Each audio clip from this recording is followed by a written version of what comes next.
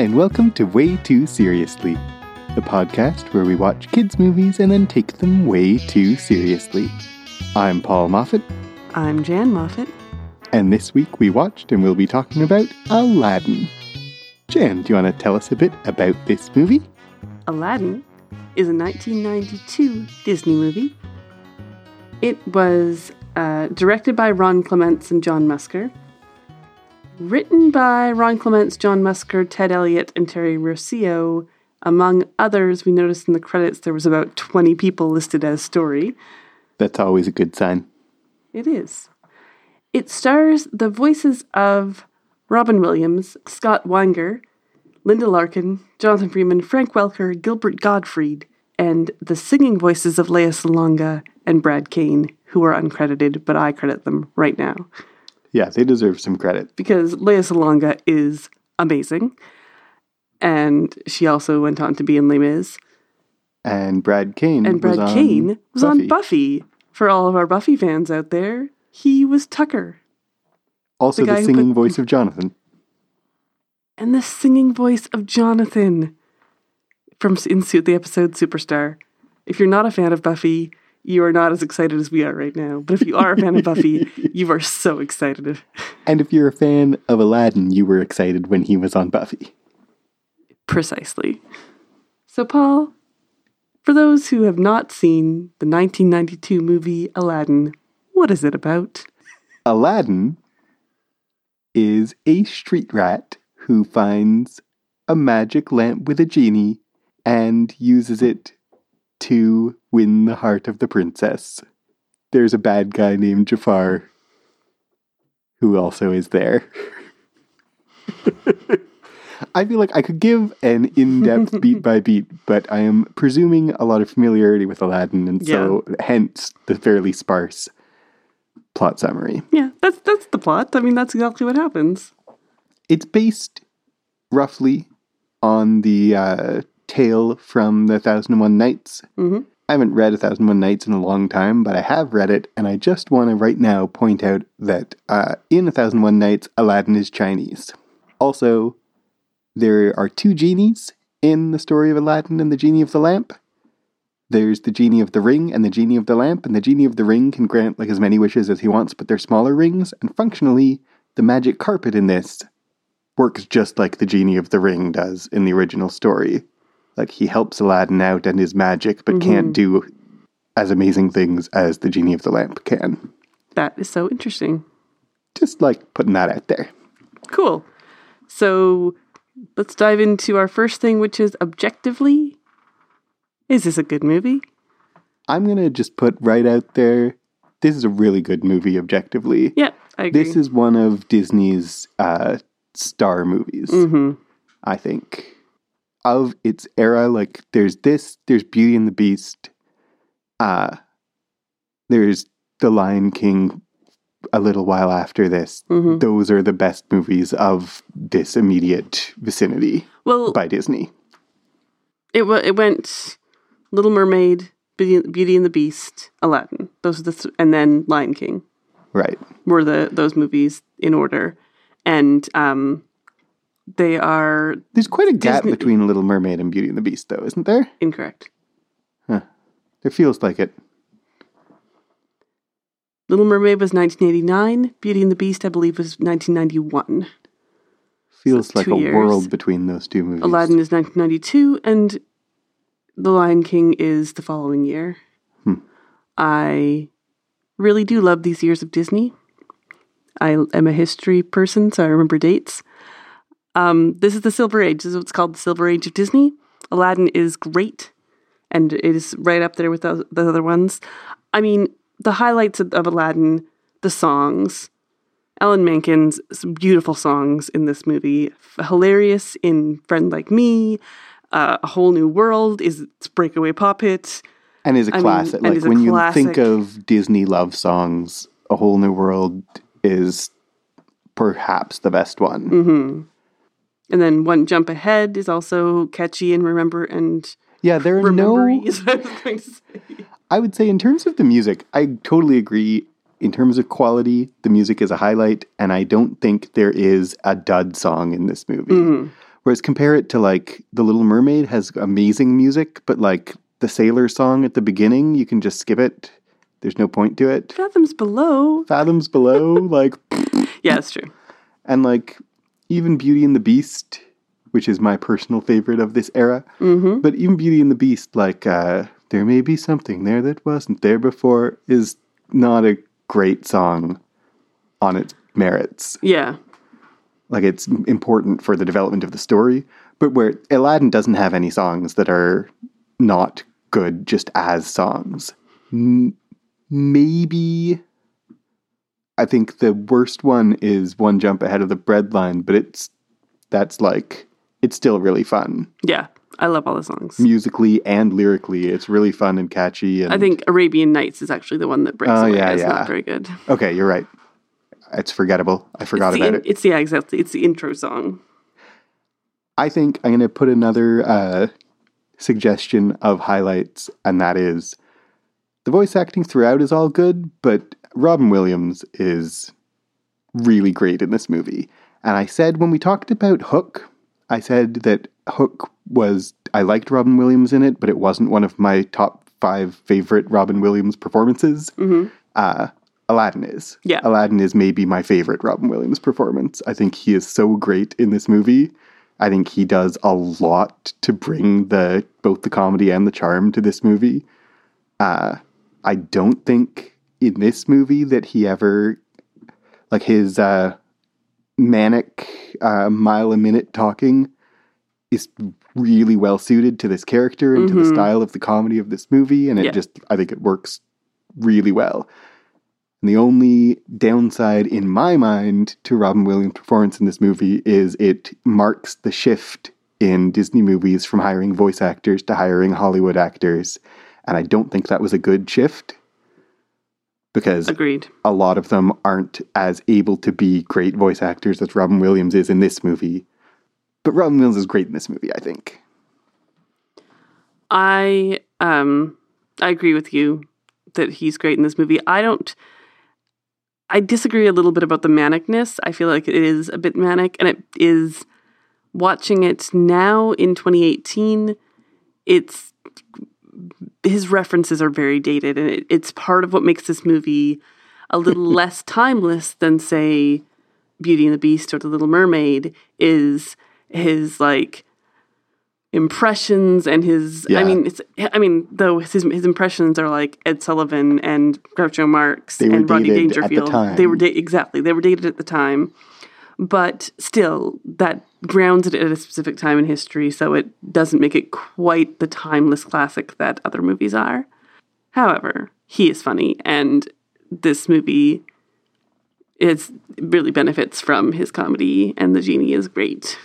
Yeah, and like I say, the comedy, I wonder if it's because this is this movie I've seen a lot of times, and so none of it is new to me. I can say that I think that Robin Williams does a great job and the comedy is good. I don't know that he ever actually made me laugh on this viewing. So yeah, I think he did. There was a couple of parts where you laughed, and I think it was because of him. I think I might have laughed in One Jump Ahead of the Breadline a few times, especially at "I'd blame parents except he hasn't got 'em," which I know that line, I know it's coming, but it tickles me. She thinks the monkey is the Sultan.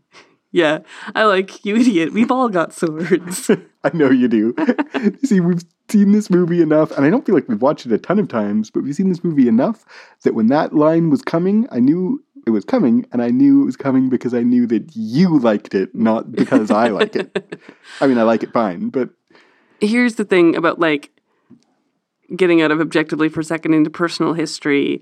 Aladdin was the movie we owned when I was a kid. My parents weren't into buying movies at all, but for some reason my mom bought the VHS of Aladdin, and so I like repeatedly watching things, and so I watched Aladdin. Like, I don't think I would exaggerate if I said I watched it 100 times. I have it fully memorized. When I was in about grade 8 or grade 9, I could quote vast parts of this movie to my friends. I'm sure that made me so popular. And I was like that with Beauty and the Beast. Yeah. Beauty and the Beast was the one movie we owned. Mm-hmm. Yeah. So like when we're watching this with the kids, I struggle really hard not to quote every single line. Okay. In terms of, let's get back again to objective just for a second more. I mean, the plot is very straightforward. Yep. Watching it this time again, it's, he's got an objective. He's got, he wants to get the girl. He turns into a prince. He gets his prince to tick. Like it ticks all the boxes of a basic plot.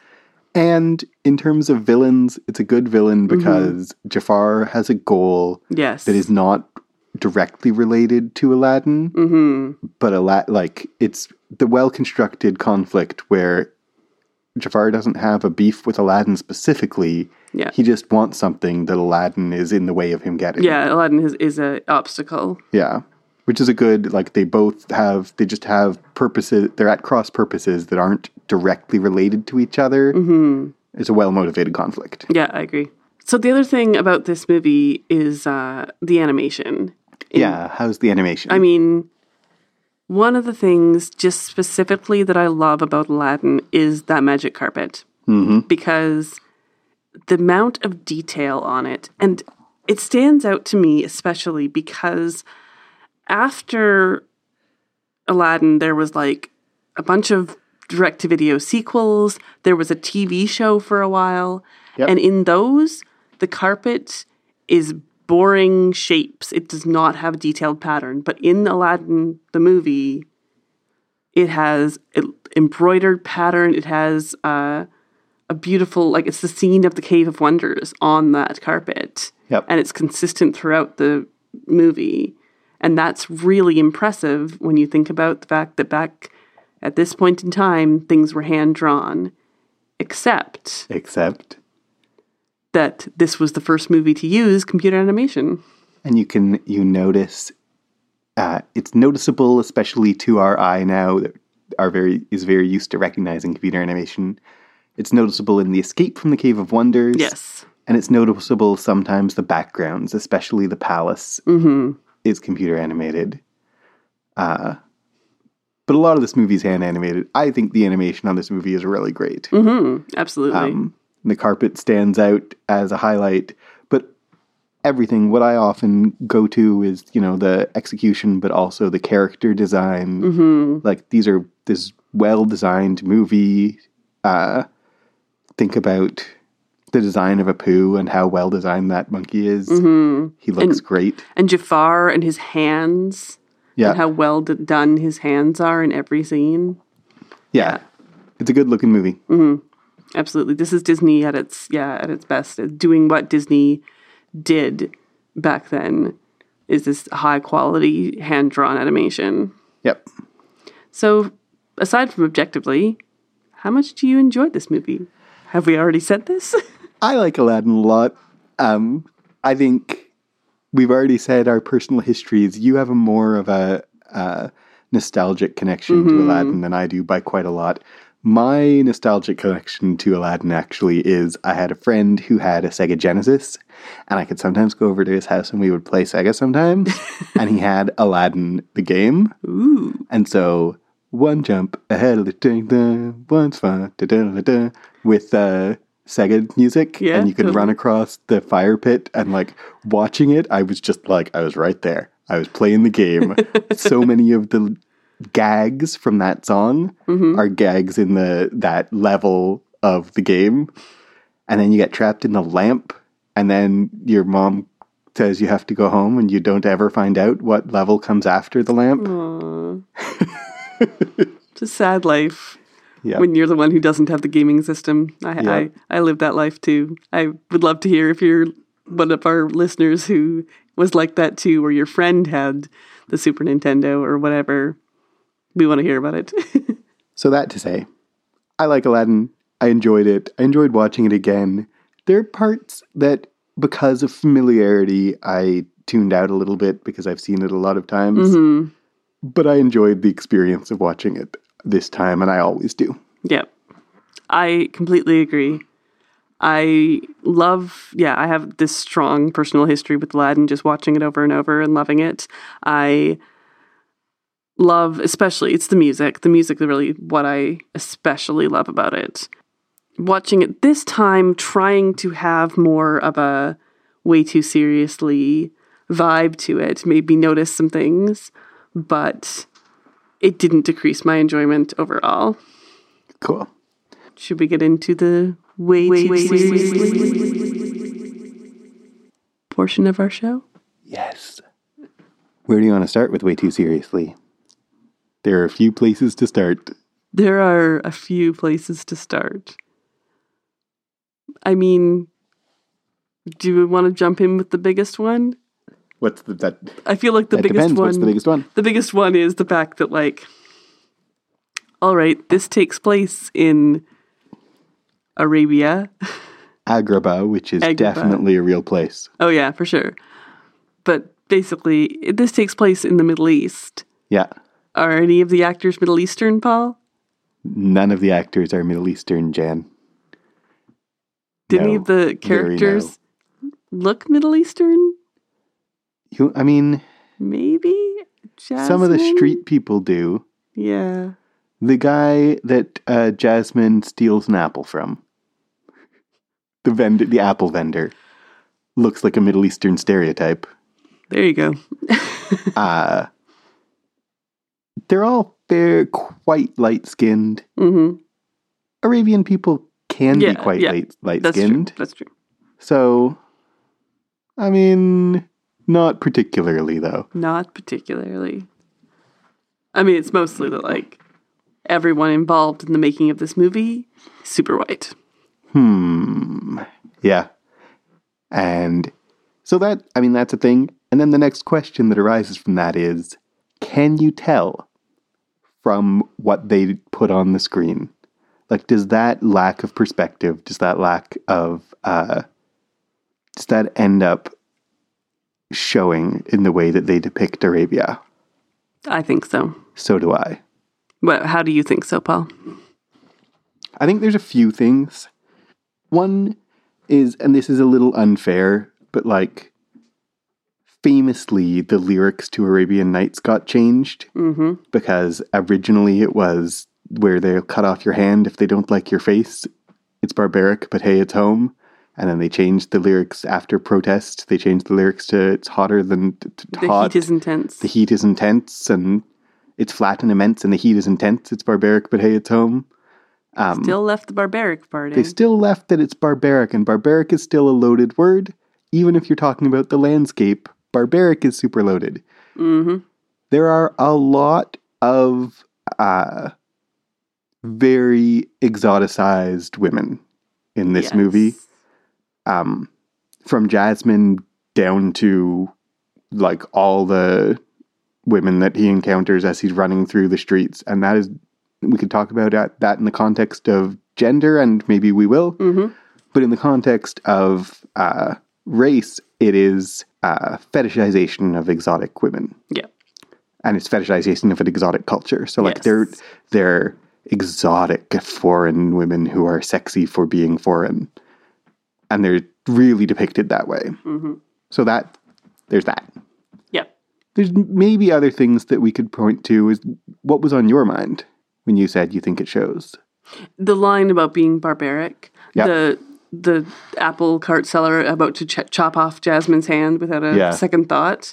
Yeah. The very much anything that, like, they're very backwards. And it's supposed to take place a long time ago. Like, this isn't current. Yeah. But there still is an aspect to it that is very, like, it's backwards. It's not...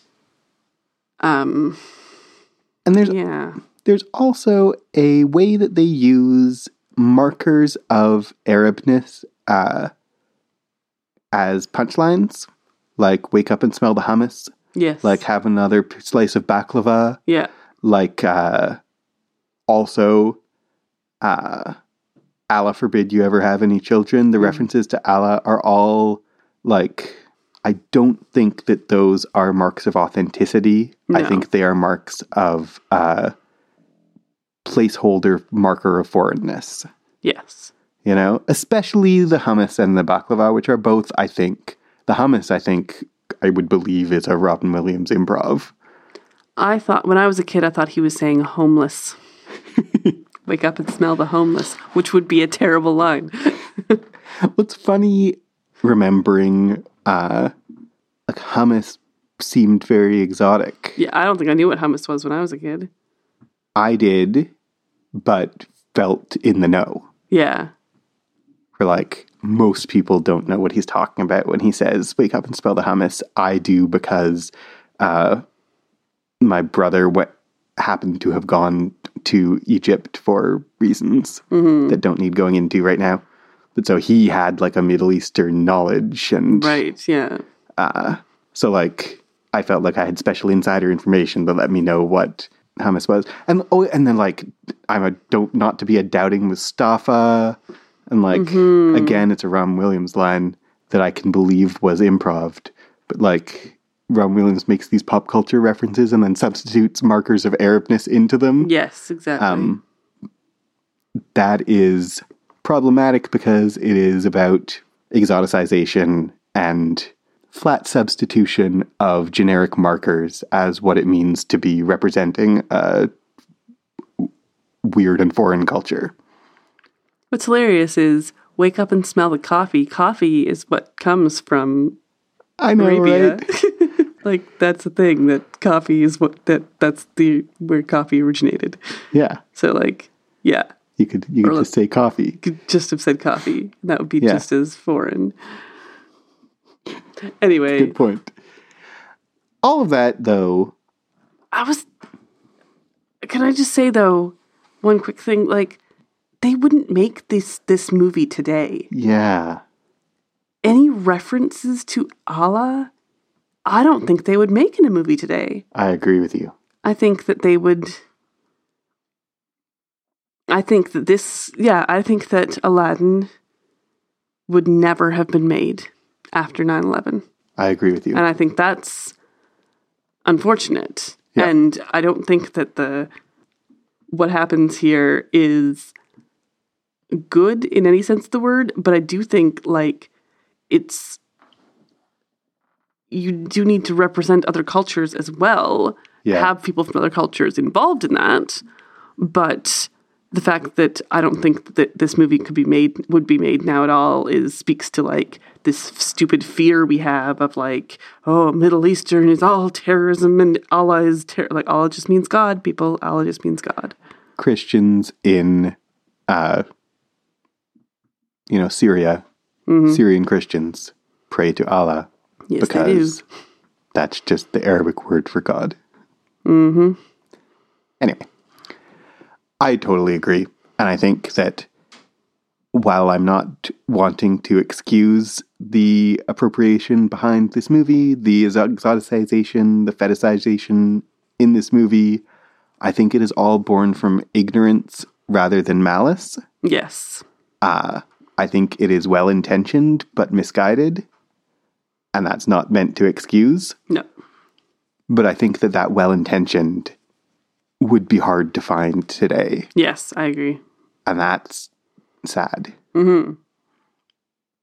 It would be hard to make maybe it's not so much that it would be hard to make a well-intentioned Aladdin today, but like, you wouldn't make Aladdin today. You would make The Breadwinner today, and it would be a political statement, a deliberate and conscious political statement, right?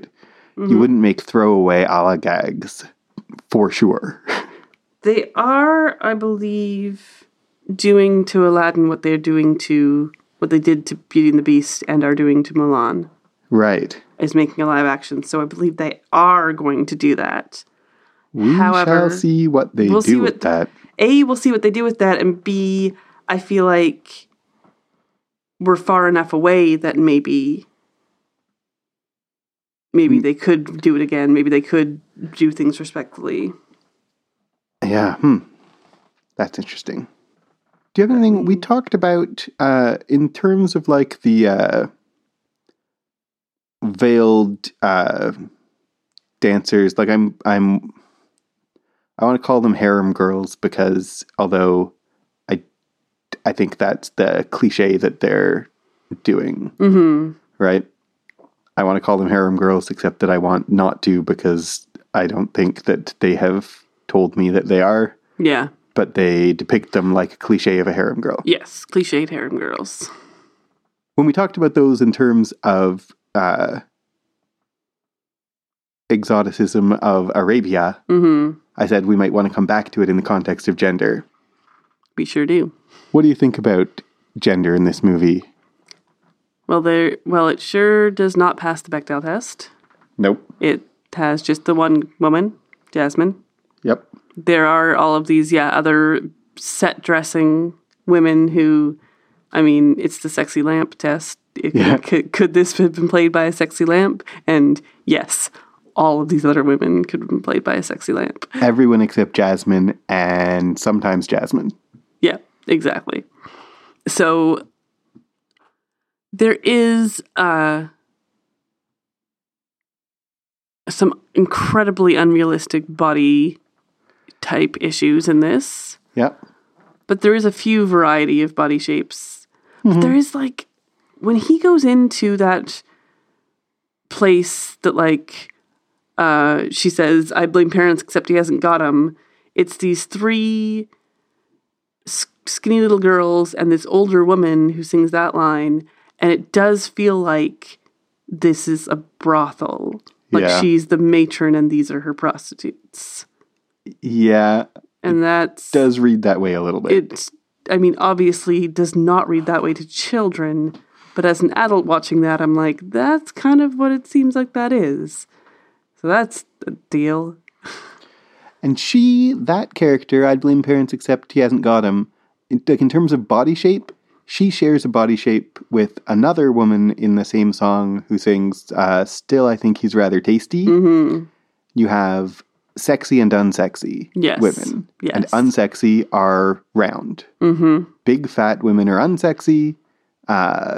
All sexy women have exactly the same curves as each other and wear revealing clothing. Yes, exactly. So that's how women are depicted in this movie is you either have a body that I want to see and so I get to, or you have a body that I don't want to see and then it's a joke that you would want that I would see it. Yeah, exactly. Right?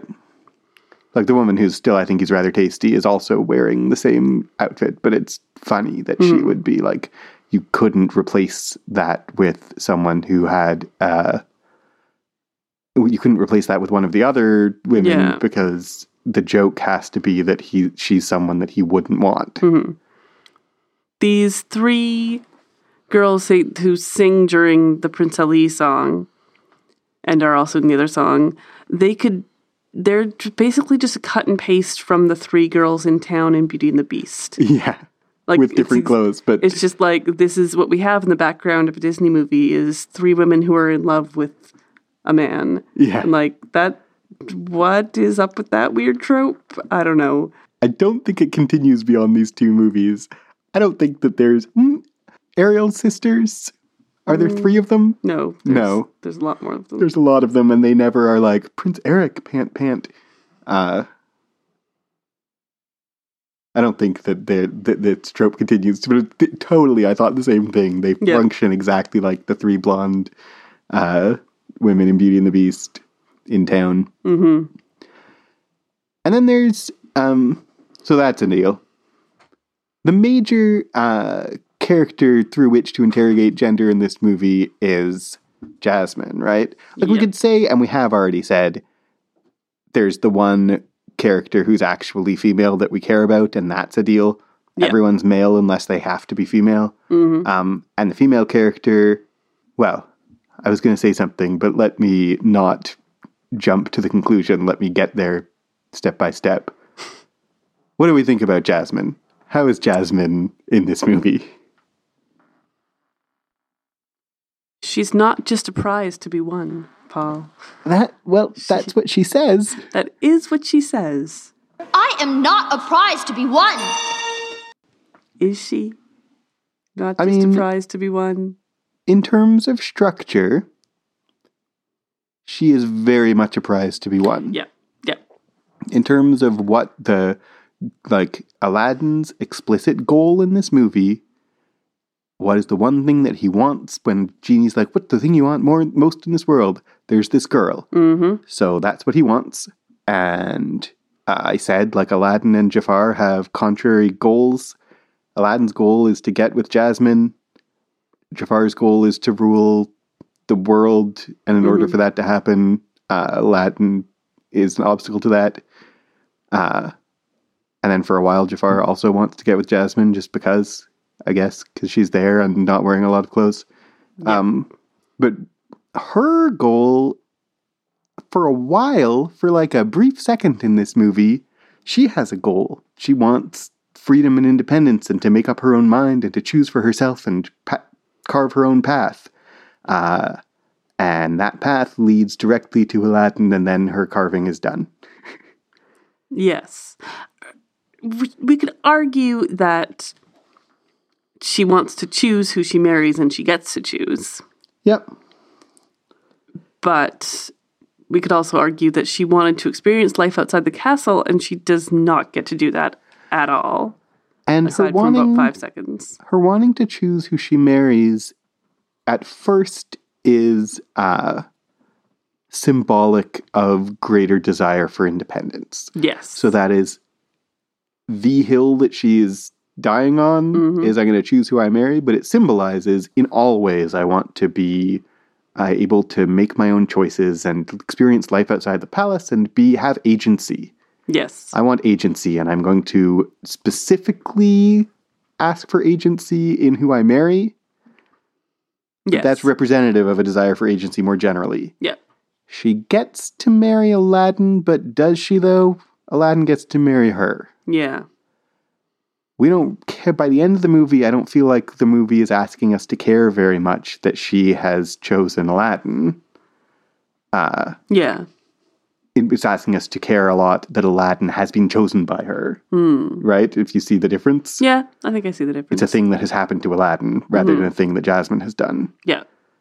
And she doesn't care anymore, and neither do we, about her agency in any other way.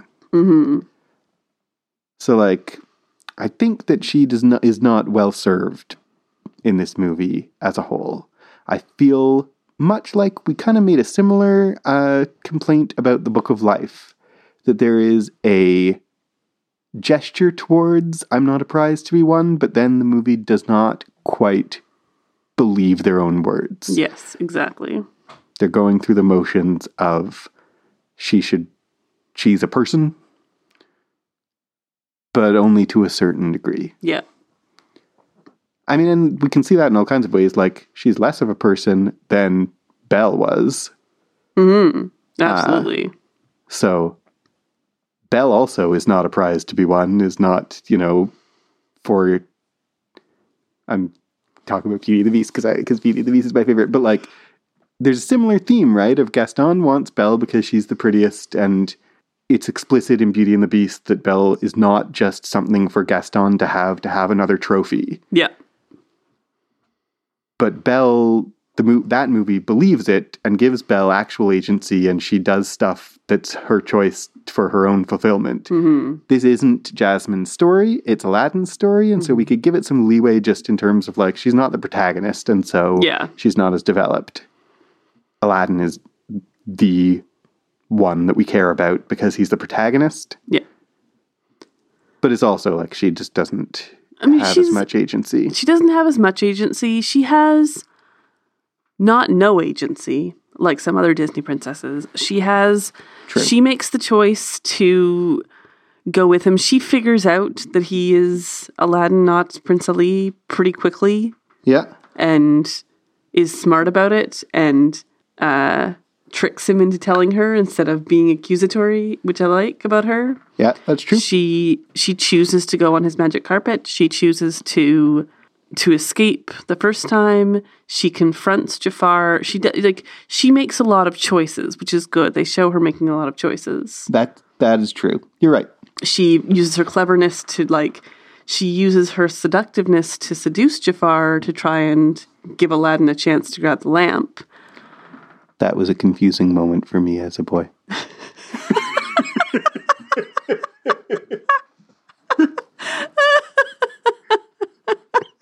Okay.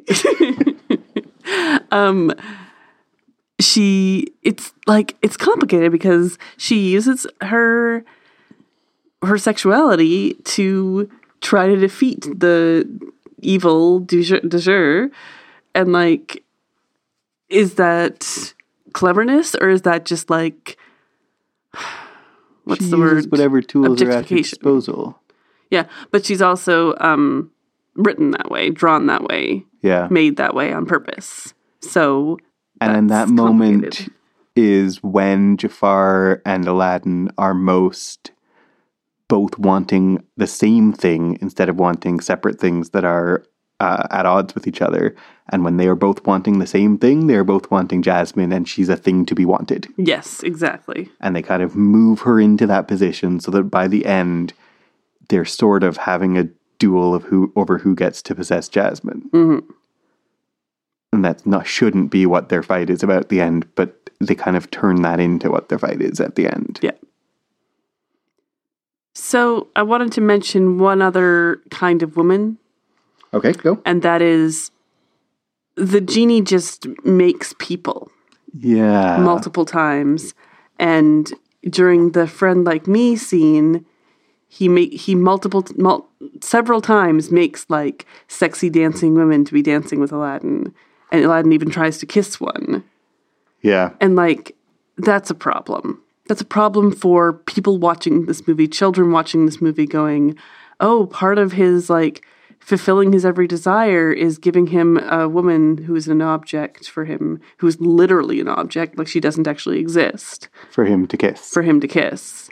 So that's another thing that's I agree. difficult and a detriment to this movie. The women, the dancers are like, there are people who are literal set dressing for the genie's song. Some of them are men, some of them are women. Yeah, especially in the Princelli. There's tons of different kinds of people. But the point that I absolutely, like, it bothered me when Aladdin's, like, about to kiss this woman who isn't a woman, who isn't real, who is, like, I don't know, what we would say she is. She's a Magical projection. magical construct made out of jewels and rocks, or just made out of magic ions. Don't get scientific with a Disney movie. But, like, why is that so troubling? It presents for the viewers that there is a kind of woman who exists as an object. Yes, exactly.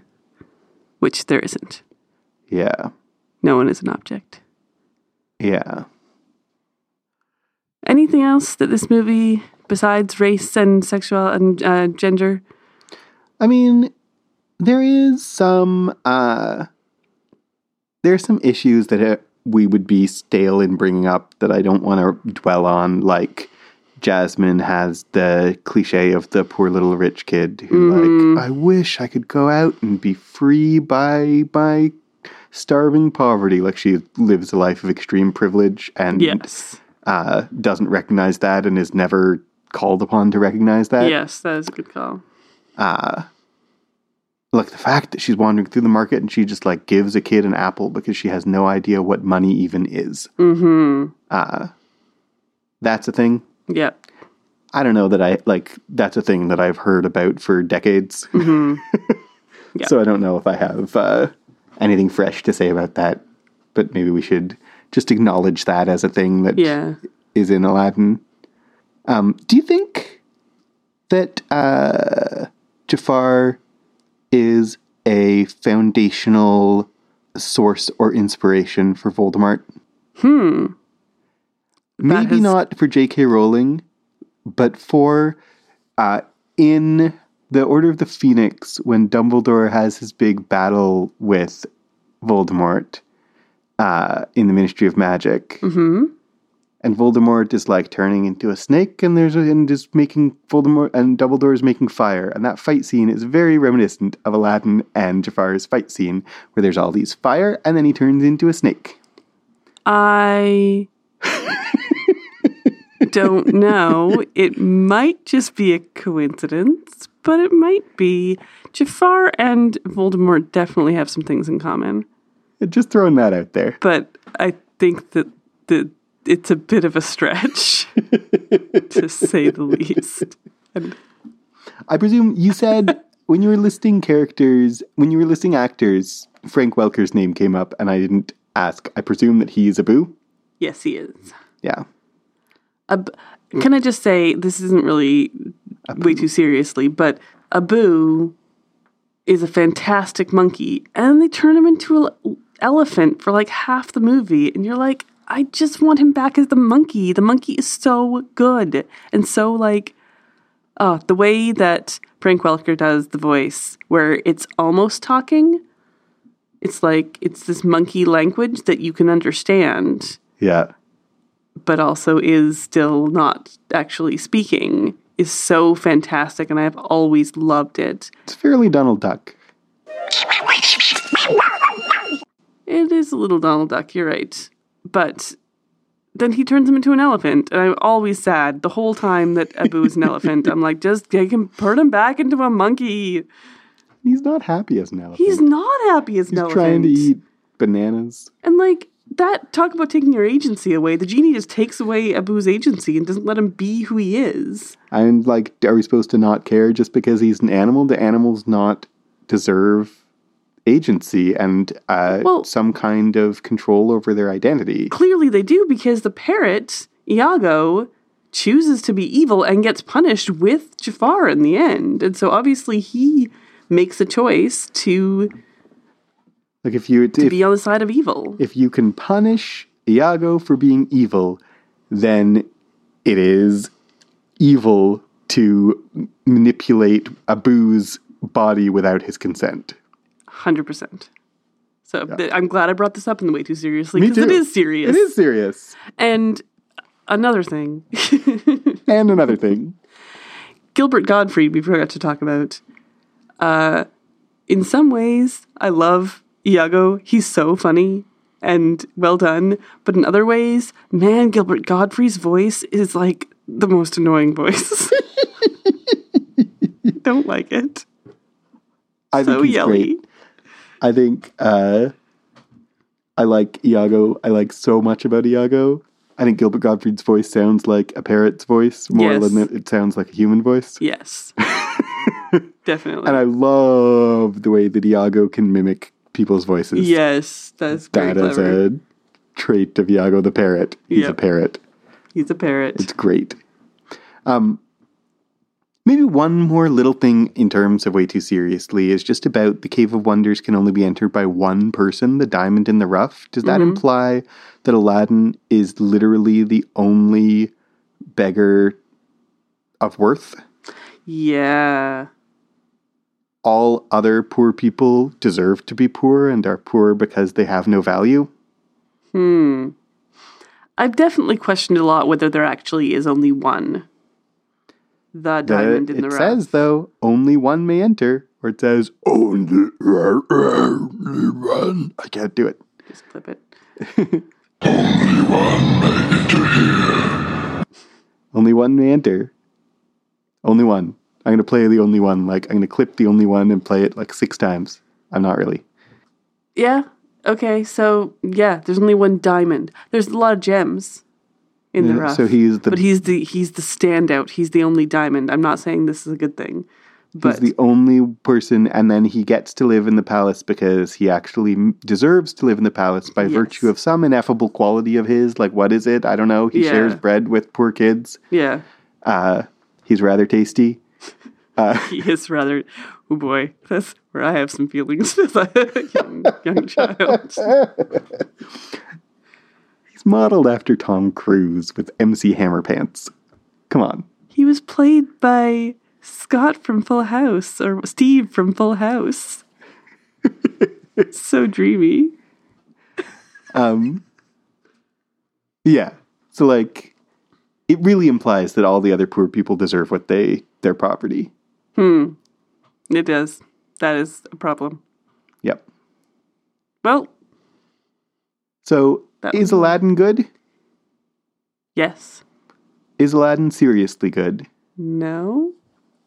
I agree with both of those things.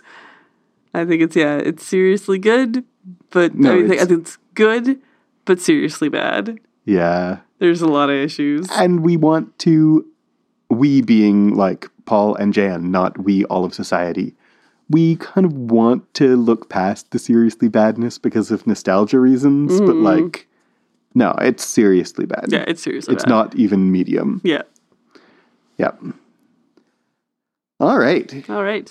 Well, if you want to tell us, did you ever only have one movie in your house growing up? And if so, what was it? Were you the kid who had to go across the street to play on someone's game system? Or were you the kid who invited your friend over and then played in front of them the game system that you had access to all the time? Did you have to play Luigi or did you get to play Mario? I'd play Luigi, of course. Always Luigi. Actually, I say this, my friend who had Aladdin, looking back on it, he was like super generous with letting me play as much as I wanted to, and I probably was the jerk, not him, for like, I want to come over to your house and just play your game system all the time. Yeah, probably. So, sorry about that. My thing is mostly compounded by we did have a game system for a while, and I have 2 older sisters, so I mostly just watched them play. Right. And so, because they were better at it than me, and then I got to see what actually happened in the game. Yeah. And then I would go over to a friend's house and watch her play Mario, and I would play Luigi for 3 seconds until I got killed by that first mushroom every time. Yeah, that was always mean. The kids who would pretend that a fair way of playing was like, we'll just each play until we die. I own this game and can play through the entire game without dying once. This is literally the second time you've ever held the controller. You're going to die immediately. Oh, my turn again. Yep. There's a bit of bitterness there. That was Let's a different talk kid. about all of our childhood trauma. That was a different kid when I was younger. I believe this is a universal experience. I believe And someone it will is. tell us about it. And how they will tell us about it? Probably on Twitter, at WTScast. Or send us a long email about all of your childhood traumas. waytooseriouslycast@gmail.com. You can find us other places, and those are in the show notes. And if you like this show, you can rate and review us, or you can support us at patreon.com/clockworkscast. Support from Patreon patrons is what makes this show possible. And makes it possible for us to maybe get some therapy for all of our childhood traumas. Exactly. Maybe we'll make it the $10,000 goal. If we get $10,000 on Patreon, we'll both undergo intensive therapy for our many traumas. Video game and Aladdin related traumas. If we're going to take this way too seriously, childhood trauma and psychotherapy are not laughing matters, Jan. they are not, Paul. All right. We had some seriously privileged childhoods, and We did. It's not even funny. Okay, so thanks for listening. Yeah. I've been Jan Moffat. I've been Paul Moffat. We did that backwards. Do I always go first? Yeah, Oh, That's good. You can go first. yeah, exactly. I'm not just some prize to be won. I Paul. know. Oh, I'm well aware. You're no prize.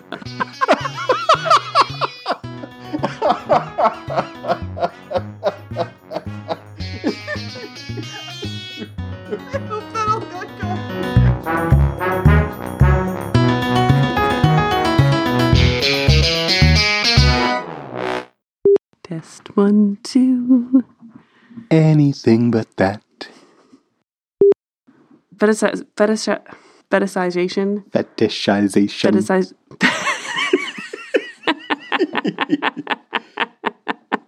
Magda Stubinsky. Fetishization. I don't think the fetishization. I can't say that word.